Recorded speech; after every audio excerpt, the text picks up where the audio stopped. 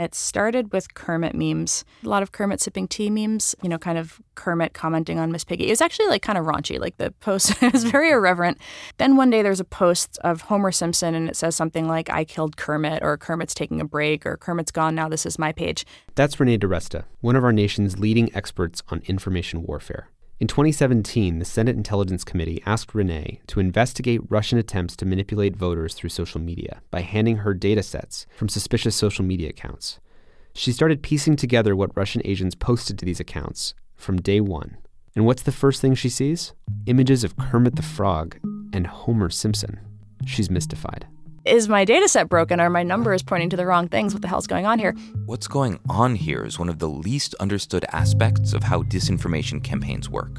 Russia's campaign, for instance, didn't necessarily begin with a masterful manipulation of voter sentiments.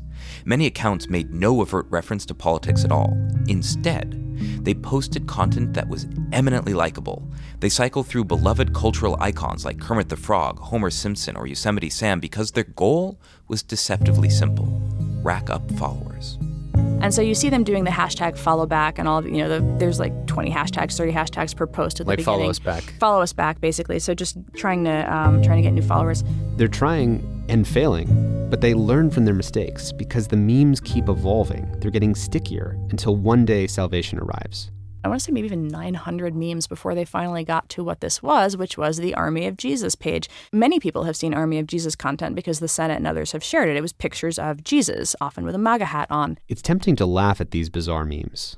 I mean, Renee has laughed at a few herself, but she argues that these memes are no laughing matter. For all their crudeness, they're actually really sophisticated. They represent an evolutionary leap in propaganda, perfectly adapted to our times. One of the things that I talk about a lot, particularly with Russia, and when we talk about disinformation campaigns now, I hear a lot it's just some stupid memes. And it's interesting to me to hear that because I'm like, well, they were running the same messages in the 1960s in the form of long-form articles. And that's because in the 1960s, people were reading long-form articles, or they were listening to the radio, and so you would hear propaganda on the radio. So the propaganda just evolves to fit the distribution mechanism and the most logical information, kind of reach of the day. And that's why you see propaganda kind of evolving into mimetic propaganda. So in a way, they should be using memes, in fact. That is absolutely where they should be. And it's interesting to hear that spoken of so dismissively. Today, on Your Undivided Attention, we're going to take this new form of viral propaganda seriously. We'll ask Renee how bad actors can craft a message that seizes our attention and plays on our fears and grievances. We'll see how they game social media's algorithms to promote their inflammatory ideas and, more importantly, drown out the voices of reason. We'll see how a few users can overwhelm an online forum and create the illusion of consensus. And we'll see how fringe ideas, as they enter into mainstream, can lead to world consequences on a scale that we're only beginning to comprehend. Kermit was only the opening shot. I'm Tristan Harris. And I'm Asa Raskin. And this is Your Undivided Attention.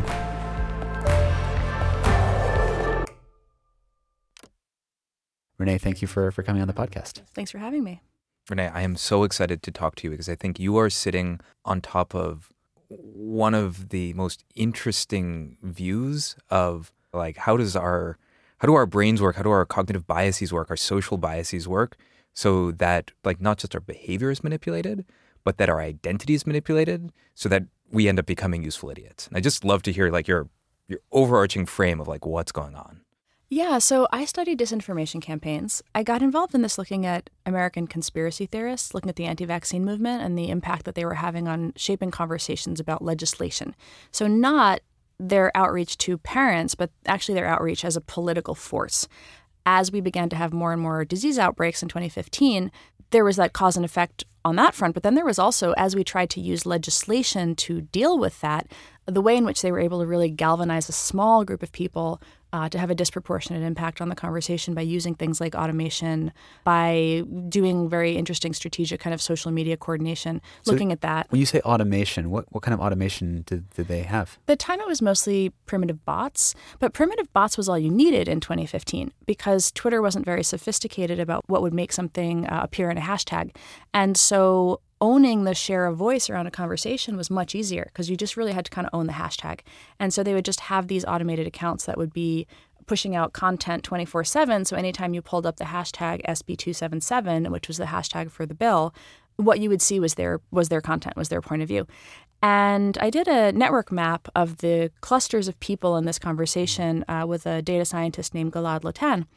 And what we saw was this remarkable, highly centralized, deeply coordinated on-message collection of communities that were leveraging automation. And then when we looked at the public health voices, who were sort of the other side of this debate, they would kind of like occasionally tweet.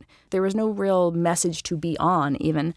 There were hashtags like the hashtag vaccines work, but anytime the pro-vaccine side, which was so much smaller and less coordinated, would try to create a hashtag, it would just get taken over by the opposition because they would just add it to their list of things that were And they would flood the channel out. on top, Exactly, yeah. And so the idea that this was a conversation was wrong. And so one of the things that I did was look at this conversation, look at this hashtag, and then actually go to legislators and say, here are examples in which this is not really indicative of the balance of people who hold these points of view. So when you're polling your constituents and they're telling you 85% are telling you that they're in favor of this bill to remove personal belief exemptions, which is a way to just kind of opt your kids out of getting vaccines for school, 85% of your constituents are telling you they want you to revoke that, to close that loophole.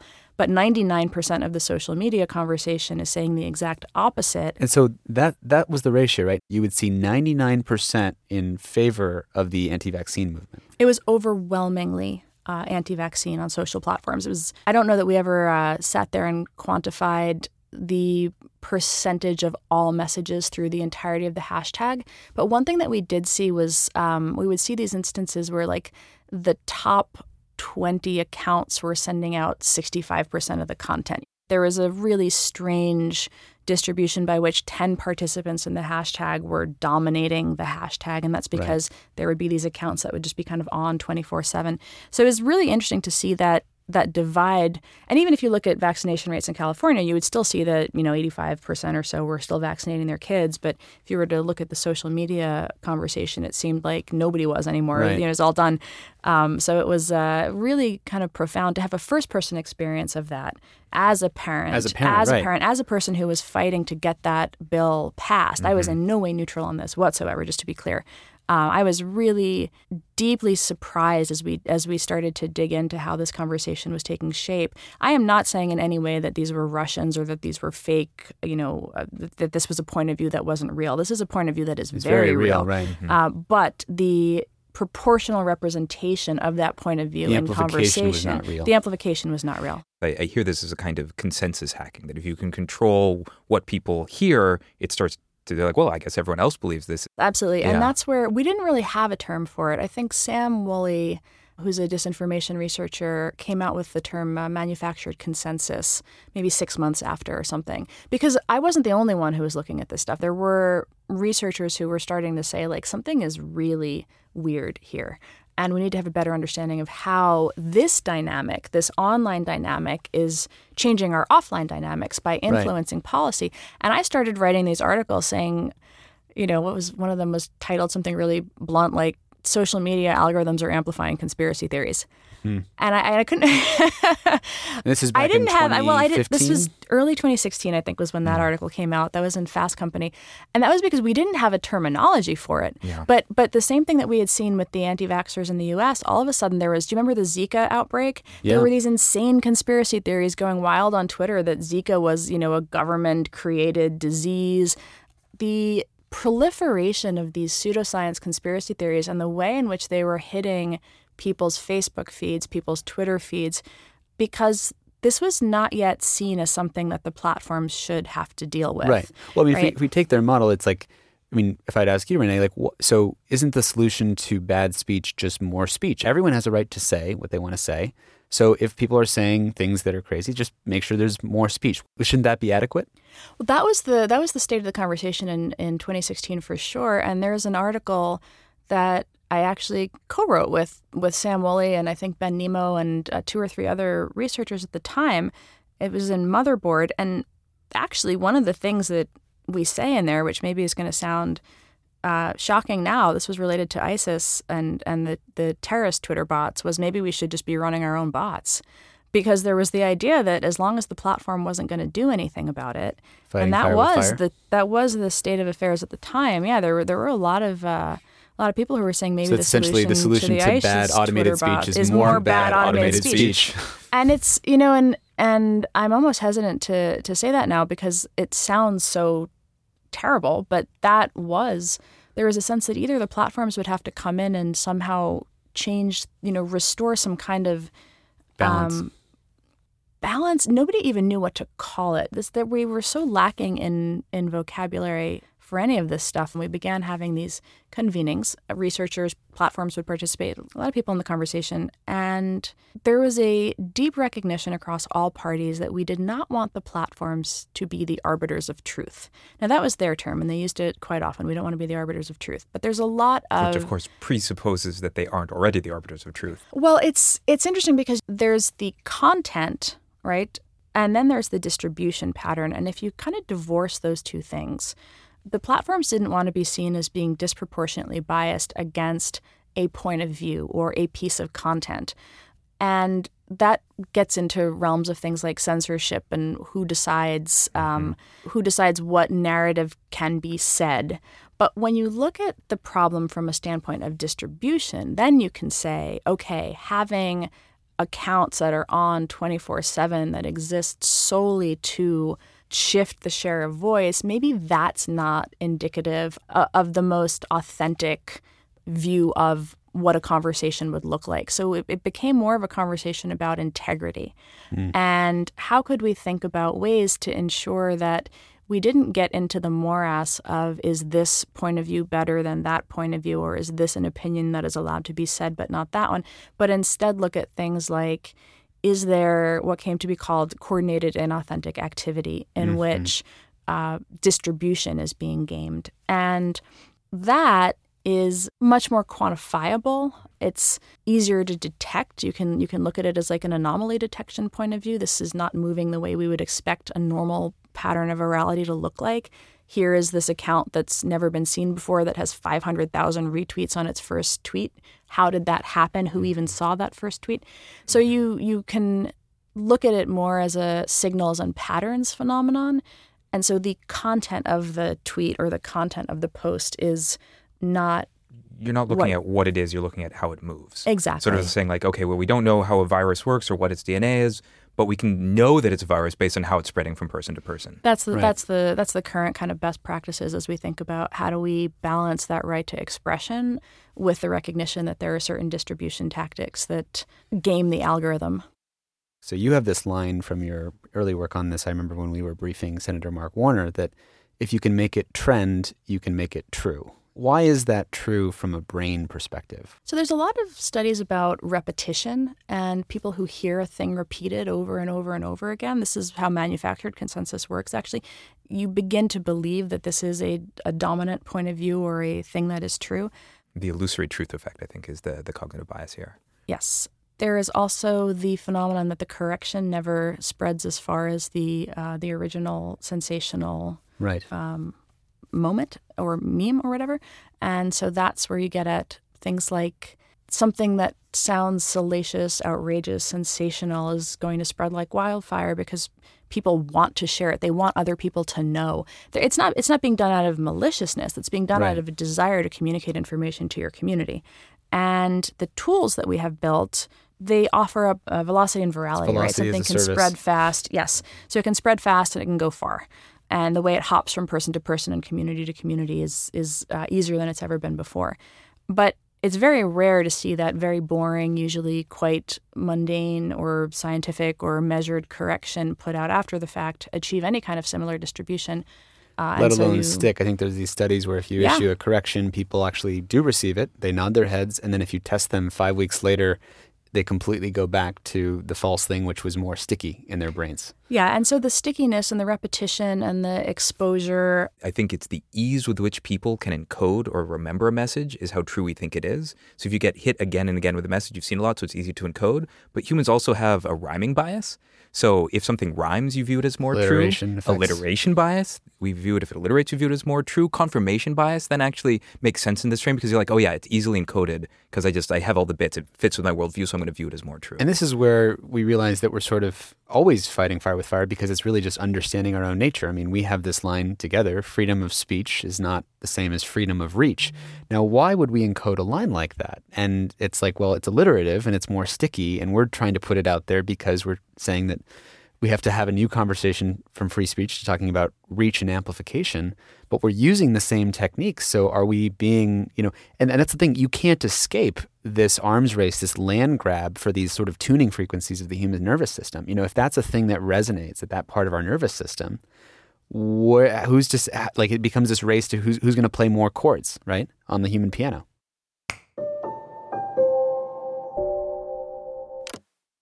Hey listeners, we're going to pause our interview with Renee for a few minutes to jump off that last point. If these platforms weren't hacking into our nervous systems, what could they be doing? I know oftentimes we can sound anti-technology. We're not. The point is, technology is shaping exponentially more of the human experience. So what is the world we actually want to build? I want to credit that Facebook has made a lot of progress in cleaning up the hatefulness and division of news feeds and the outragification of news feeds over the last 2 years. They've done a lot on that. The problem is they've probably only done that in English or a handful of Western languages from which they're getting the most negative press coverage and government pressure. And all the countries, Kenya, Nigeria, Cameroon, Angola, South Africa, all these places where it's bad and there's probably very few people reporting on it or not getting nearly enough pressure. I mean, they're not building language classifiers that anti-maximize outrage in those countries. And, I think that's just a huge issue that has to do with their business model, that we cannot have a world where what Facebook is about. A lot of people think, what are Tristan and Asa and Center for Humane Technology advocating for? Like, just better ranking functions? What do you want us to do? Make people read the New York Times? Should we give people fewer notifications? It's like, no, let's just change the purpose of what Facebook is for. So long as its primary interface is peer-to-peer sharing of links and content, it is vulnerable to the problems of a race to the bottom for attention. But it doesn't have to be for that. And even Mark Zuckerberg himself in 2005, when he described what Facebook was at the very beginning, like a year into Facebook, he didn't say it's for getting content out to people and publishers and making sure that people can browse the content they love or something like that. He said it's a social utility that's kind of like an address book for keeping track of and connecting with your friends.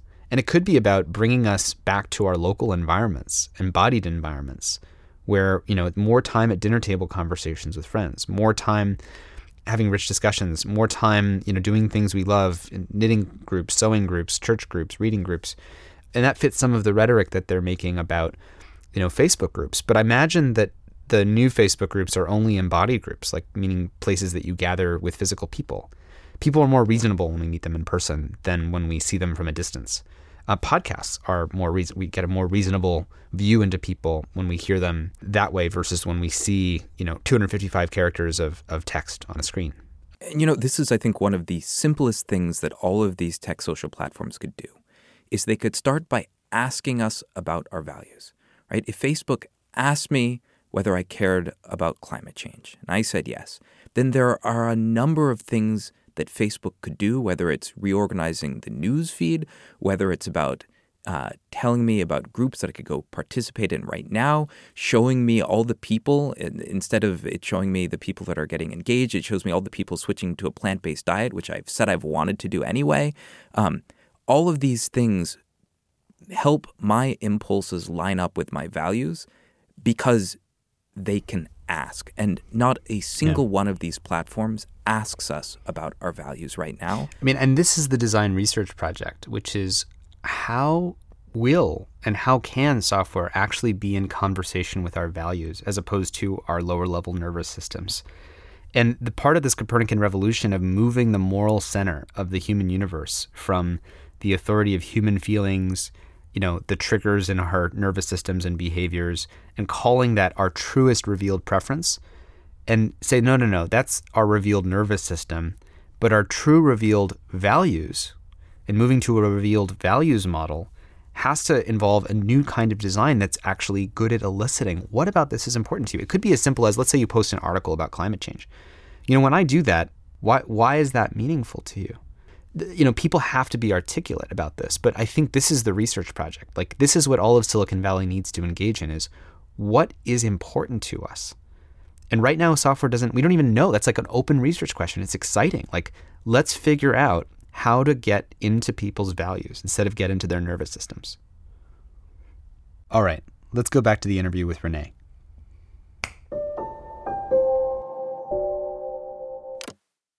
The memetics is interesting because memes as not just cat pictures, right, but memes as units of cultural transmission, ways in which we encode meaning.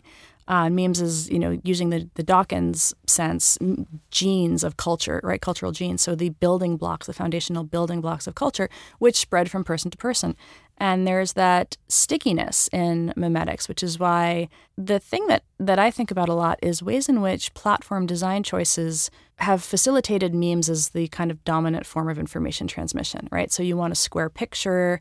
You've got to communicate your information in that picture. People aren't reading long-form articles quite the same way. So it's a way to take something. There's a visual, you remember the visual, you remember the alliterative message. Usually it's quite simple. You're going to get max 2 sentences in there, maybe even just one.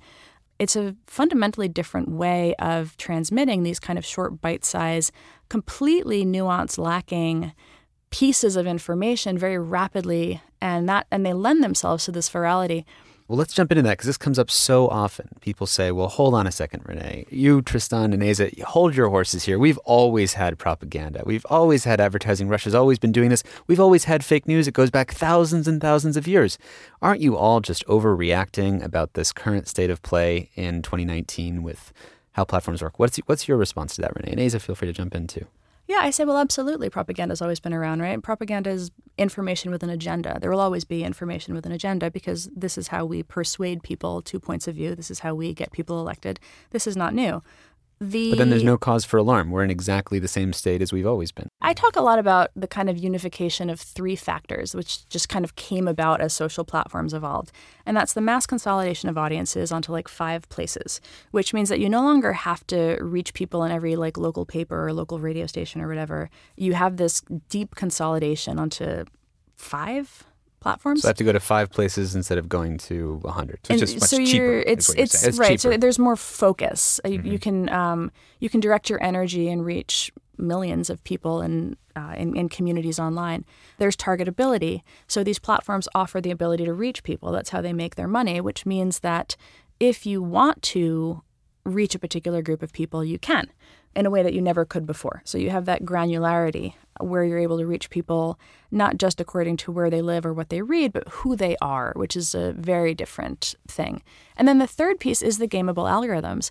And that's where you get at the unintentional lift that you get from the platforms. And so you see this when you look at going back to 2016, before Twitter decided to take action against the manipulation mobs, whether Russia or domestic ideologues or spammers, you would see nonsense trend regularly because they just knew that if they could get it trending, they could make it true. Well, but not only that, they could also get it into mainstream newspapers because journalists were on Twitter, so you could get extraordinary distribution Let's there. talk about that too, because you brought up this really important point when we first started having some conversations together, that once you make it trend, the reason you make it true, conspiracy, for example, if the media reports on it, then they make it true because they're spreading it everywhere. If the media doesn't report on it, then it's a media conspiracy that they're not reporting on something that's true. Double bind. It's a double bind. I've tied your hands behind your back. Magicians do this all the time. You create a false choice. So do you want to talk a little bit about that? What we kept seeing was something would trend. And if you remember, Facebook had a trending topics thing too. And this was a huge deal because there was That's right. the... People forget about this because it's no longer there. because it happened more than 6 months ago. Exactly. Yeah. You mean yesterday? 6 hours ago. It almost speaks to the downgrading of human attention spans that we can't remember 6 months ago. Go on. So with Facebook trending topics, there was this controversy came to be called kind of conservative gate, where conservatives felt that Facebook was somehow silencing or preventing conservative topics from trending. And Facebook's response was to eliminate human editorial curation from trending topics entirely, just to avoid any potential appearance that human bias was setting the agenda for what people were seeing in trending. And immediately after that happened, absolute nonsense started trending with regularity. So there was an article about Megyn Kelly getting fired by Fox News, blatantly false. There were articles by conspiratorial sites that nobody would think of as in any way reputable or, that would make their way to the top. I got one night I logged in and there was like a witch blog talking about a new planet that was trending. Literally a witch blog. I'm not kidding. I took a screenshot and I sent it to a data scientist at Facebook. And I said, this is a disaster. And this is because, just to slow it down, so people are hitting share on these stories. Share. That's my assumption. And there was a one-click instant share at the time. Is that correct? Well, Facebook, I think that there was one-click instant share at the time. And then there was also, trends were like moderately personalized, I imagine. And then there was also that subset where you could click into the science trends. There's a science trend one day about how like dinosaurs didn't really exist. And these were things where I was just like, oh my goodness, this is just all being gamed. And they don't want to be seen as putting their fingers on the scale. And so anybody who comes in with a But aren't we just giving people what they want, Renee? I mean, isn't this just, and if you have 2 billion people jacked into a trending topics list of 10 things, and I think the thing people miss about this, that, attention is finite. So when these things start flooding the channels, it's not as if there's this infinite supply of the alternative ecosystem. This garbage starts to fill up the airwaves and becomes the airwaves. It becomes the new normal. When manipulation works at the first layer, you're trying to do something directly. You're pulling directly on the puppet strings. But once you kind of get into them, let's say you implant a habit or you implant a deep-seated belief, you don't have to then pull on the puppet strings anymore. You can take your hands off and watch the puppet go walk around in the world like shouting these beliefs that are now running through their mind, and they're automatically pursuing that agenda. And this is happening at many different scales. A lot of what we saw with Russia was the building up of tribes. And they do that not by making you hate other people, but by making you have very strong points of view about your identity and your identity as a member of this group. And so what's an example of that? So for Black women, for the content targeting Black women, a lot of it was just focused on family, what it means to be a Black woman in America, inspirational images of aspirational Black marriages, Black fatherhood was a really big theme. Some these of are that Russian was trolls pushing memes on absolutely. Black fatherhood. Yeah, there's Black hair, a lot of beauty, fashion. So Black don't crack was which is a sort of phrase that I would reach out to Black women researchers who study trolls. Also, my data set was NDA'd, so I could not send them the memes, but I would say, like, so what do you know about this hashtag? Because this is not content that I am regularly pushed as a white woman. So I wanted to get some sense of, like, is this something that they made up, or is this something that they appropriated from actual Black culture pages? And what we would see as we got more and more into the data set, this was a 6-month study or so, 8-month study, ways in which they were just taking and repurposing hashtags and phrases and memes and visuals, including that real Black women had posted themselves. So this is my Tumblr account with my picture of me. And then they would take that and they would share it and they would say, look at this queen or something. And so one of the reasons the data set's not public actually is because there are so many images of people in there, real people. Real people. And that's because they would put their pictures on Tumblr, or they would put up their photos, and then that content was seen as something that could be appropriated. And by the Russian trolls. Yeah, by the Internet Research Agency. So the pages that were targeting Black women, the pages that were targeting, and this wasn't just, of course, it wasn't just the Black community that was the recipient of this. The Black community was the majority, I would say. Right. Most of the content really did, they leaned very hard into the Black community. Right. And I notice we're not saying something about like, oh, they got duped or something like no, that. It's not not this all. at all. It's actually No. just they're playing to pride and identity. You would Yes. never know. I mean, we see images all the time of different kinds of pride, but so why did they And they go did the same thing with Southerners, actually. So the narratives about the Confederacy were not rooted in hate. It was like, we are proud descendants of this group of people who fought this war, and this is our flag. And so it was very much like a rally around that pride. It was very rarely was it positioned in opposition. They began to position it strongly in opposition when the Confederate monuments were coming down. And then even then, that framing was about your identity. This is an attack on your identity. This is an affront to you as a Southerner. They had a nuanced view of how the right operated too, in the sense that pages targeting older people leaned more into narratives of security, Ronald Reagan, lots of images of flags. Just imagine the history of Russia pushing Ronald Reagan memes. I know there's irony there. The younger leaning Russian stuff was much more of like the kind of snarky, there was a meme that was, are you team conservative or team conservative? This is younger conservative, you're saying? So it would lean more into the, they had pages targeting the Tea Party. They also had pages targeting more like the kind of like pro-Trump, right? So they did have that segmentation. And they would decide how to, they wanted to erode support for institutional Republicans as well. So there was a ton that was anti-McCain, ton that was anti-Lindsey Graham, particularly when Lindsey Graham was kind of at loggerheads with President Trump or then candidate Trump. They were anti-Ted Cruz, anti-Marco Rubio during the primaries when they wanted to kind of bolster support for then candidate Trump. On the left, the political content took the form of anti-Hillary. Bunch of stuff that was pro-Jill Stein, bunch of, when Bernie Sanders was still in the ring, pro-Bernie Sanders. When Bernie was no longer in the ring, the conversations about the ways in which the Democratic Party had wounded Bernie voters. This is all rooted in real grievances. Like, there is some truth to a lot of this, and that's what makes it insidious because the hardest thing to respond to is always, yes, but we hold this point of view. Who cares if the Russians said it, because we hold this point of view also. You're deepening a sense of an identity that someone already holds, right? So when you're looking at that original ad targeting, if they're targeting an ad for a Christian page, they're targeting it to people who are receptive to that point of view already because they're Christians, and that is a perfectly normal thing to be. And if you are a Christian, you should want to find Christian content. Exactly. And the same thing with if you are a Muslim, that same thing. If you are a Southerner and you want to find your Texas Pride page. Yeah. I mean, I'm a New Yorker. I have New York Pride, right? So there's no that sense of who you are, your identity, your place in the world. You find people who share that identity. You deepen that affiliation, and then you add on the propaganda layer. Yeah. Then you add on the call to action.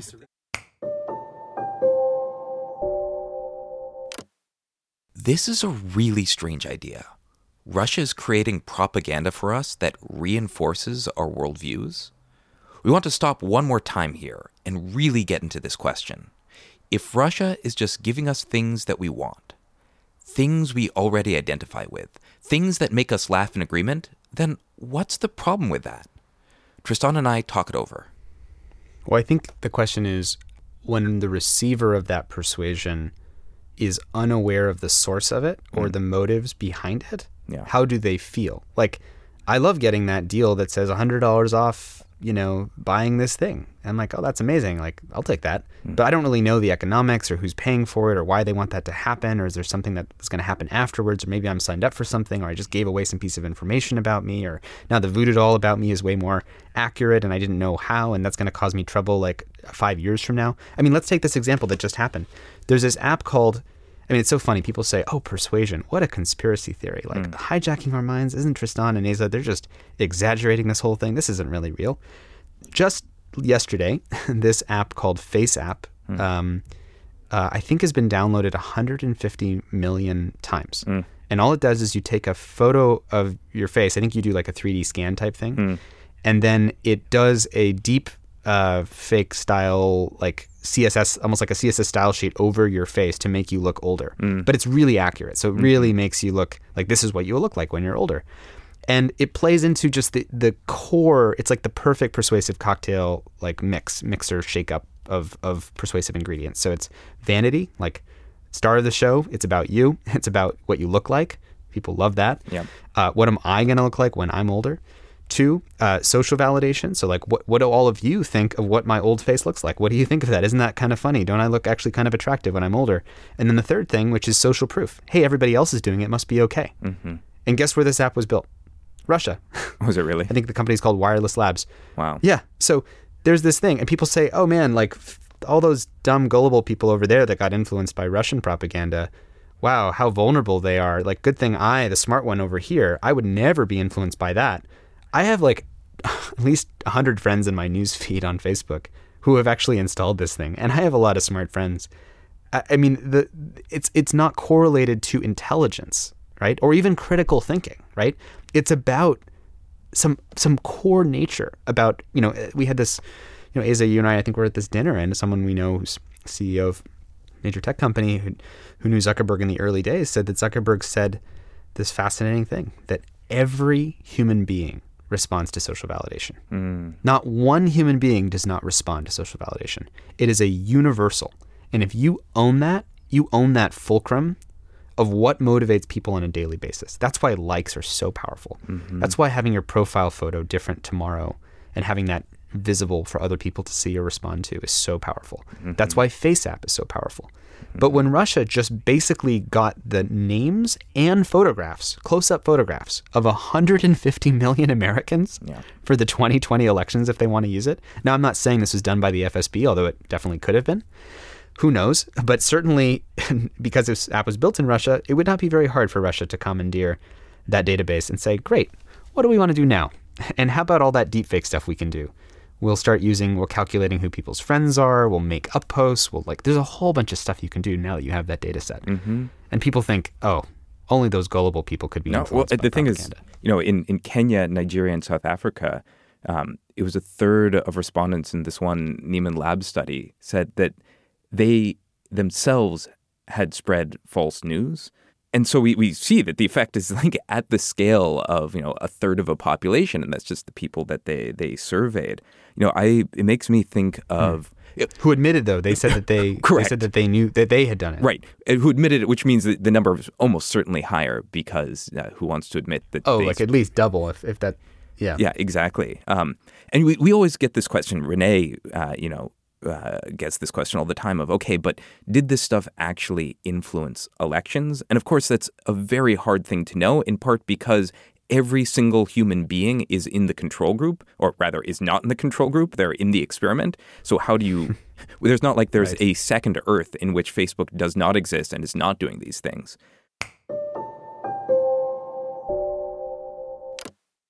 I get asked the question, did it swing the election? And the answer is I have no idea, because we just didn't have that granularity. I can tell you that 500,000 people followed a particular page. They were likely of a certain demographic, but I don't know where they lived or what their prior position was or anything. It wasn't part of the data that I had. But one thing that was very interesting was in the week leading up to the election, the content targeting the right was all about anger. It was phenomenally angry. It was, we need to get ready to have an armed insurrection if Hillary steals the election. It was, we have to vote to stick it to the elites. It was constant anger. It was just constant anger to drive people to go take an action. Go vote, go vote, go vote. Not even go vote because we love President Trump so much. It was go vote because she can't win. And if she wins, it destroys America. And so that was where you would see this, we have to be ready to riot, Meanwhile, on the left and in the Black community, it was apathy. So it wasn't anger at all, actually. It was just, why would we get out of bed for this? This isn't for us. Did you have an example that they were posting photos of like cute Black families or something like that during election week? It was still leaning into, they've posted a lot of inspirational stories about like Black youths in particular. And that was always framed. I loved reading them. I thought it was great. Like as somebody who was reading these stories as I was going, saying like, oh, that's an interesting story. I hadn't heard about that. But it was it was being framed as like, this is the narrative the media doesn't want you to see. So all sides got that. This is the narrative the media doesn't want you to see. So that erosion of trust in mainstream media. There were constantly memes about CNN, who was controlling CNN. There were regularly posts about, and it wasn't just targeting the right? Because that's a pretty common narrative. It was the Black community pages that they built all pretended that they were independent Black media telling the stories that mainstream media wasn't telling. Now, the irony why does that work? is that they were actually going and grabbing these stories from American media, cutting and pasting them and repurposing them. But that, of course, because I started tracing these stories back because I'm saying, okay, where are these stories coming from? Are they making them up? or are these people real? These stories, these pictures, I've got pictures of people's faces. Is this actually the thing? There was one about African-American kid who ran a GoFundMe for a medical device that he wanted to build. And it was a Kickstarter. It was a Kickstarter. And they wrote about this particular story like 3 times as he designed. It was to keep kids from dying in hot cars. No, this was like a little bit earlier than that. But they kept returning to these stories, and each of their fake black media pages, of which there were about 30, would post the story on a different day. And would repost the story again. And so you would see them taking their content that was resonant and reusing it. So they knew what their wins were. And like any good social media operator, they would double down on those. It was interesting to see how they did it. But a lot of the narrative leading into election week for the African-American community was very much focused on this isn't our country. So there were stories of police brutality incidents, which were a common theme throughout. Because again, this is rooted in real grievances, right? These are all real grievances, right? And they had that, and then the frame that they used for that was so we shouldn't vote. And so this is we're second-class citizens in this country. They treat us terribly, so we shouldn't vote. And so that was where you started to see a lot of the they language, a lot of the other. This is why would we participate in this process that is not for us. And so you build up these pride-based groups, right. People who are proud because they have a deep connection to an identity, and then you turn that on in an advantageous way when you want to be manipulative. And so it was not black people shouldn't vote, it was as black people, right. We shouldn't vote. And it's a subtle inflection, but it builds on the community that you're in. It makes it incredibly hard to say, let's turn that off, because how can you? They're just saying things that people already feel in much the same way, that people say Trump says things that people already feel when he's saying extreme things. What is the recourse against this? What do you do? Well, this is where it gets really hard, right? So none of the Russian content, or very little of it, would have come down on any term of service violation because it wasn't really objectionable, because these are all positions that real people hold. And so we would get into these interesting conversations, particularly when we would talk about truth and not wanting to be arbiters of truth. And this was, again, how the conversation came back to integrity.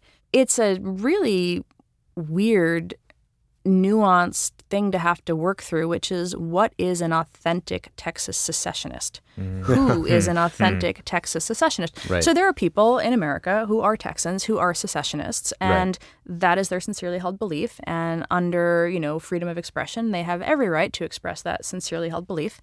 How does Facebook decide if the Texas secessionist page is run by a quote-unquote authentic Texas secessionist? And this is where we get at some really challenging nuances, where this is where you've got this collection of platforms have access to metadata. This is where you see the changes Facebook's made, where it tells you the regions where the page managers are from and stuff like that. But is there an expat Texas secessionist living abroad? It's just a mind-boggling collection of really hard. It's a very hard problem. So we do try to get back to dissemination patterns. We do try to get back to account authenticity. Is this account what it seems to be? Ultimately, propagandists have to reach an audience, and so that's one of the things that we look for. Is when you have to reach mass numbers of people, what do you do to do it, and what makes that action visible? We're going to end part 1 of Renee's interview here on this key question. Senator Mark Warner said that for less than the cost of an F-35, Russia was able to influence our elections. This kind of viral propaganda is a new kind of thing. It's an autoimmune disease that uses our platforms against themselves, and it uses our values against us. I thought of a metaphor as I listened to Renee's description of these memes. In April of this year, there was a paper published in Nature of research at Harvard. They stuck probes into the brains of macaque monkeys and then trained an AI to generate images whose goal was to get the monkeys' neurons to fire.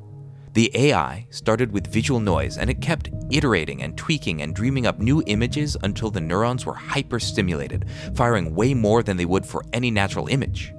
The images that resulted were glitchy and surreal, sort of like a bad trip.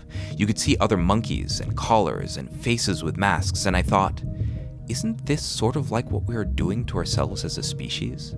Testing hundreds of millions of pieces of content against the human psyche. And what emerges are bizarre things that we might not understand, but that work. So how can we make this kind of viral propaganda, first, more visible?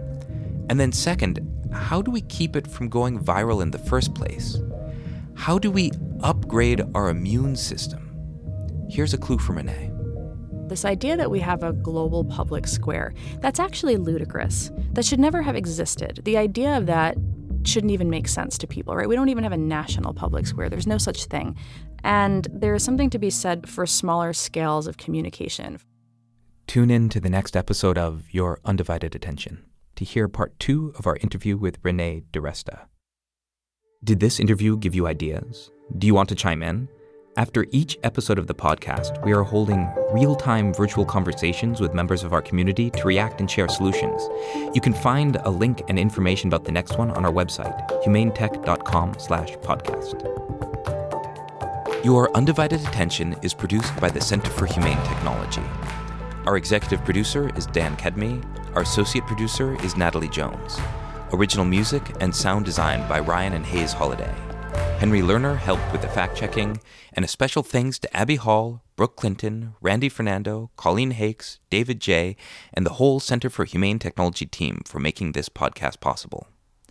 And a very special thanks to our generous lead supporters at the Center for Humane Technology, who make all of our work possible, including the Gerald Schwartz and Heather Reisman Foundation, the Omidyar Network, the Patrick J. McGovern Foundation, Craig Newmark Philanthropies, the Knight Foundation, Evolve Foundation, and Ford Foundation, among many others.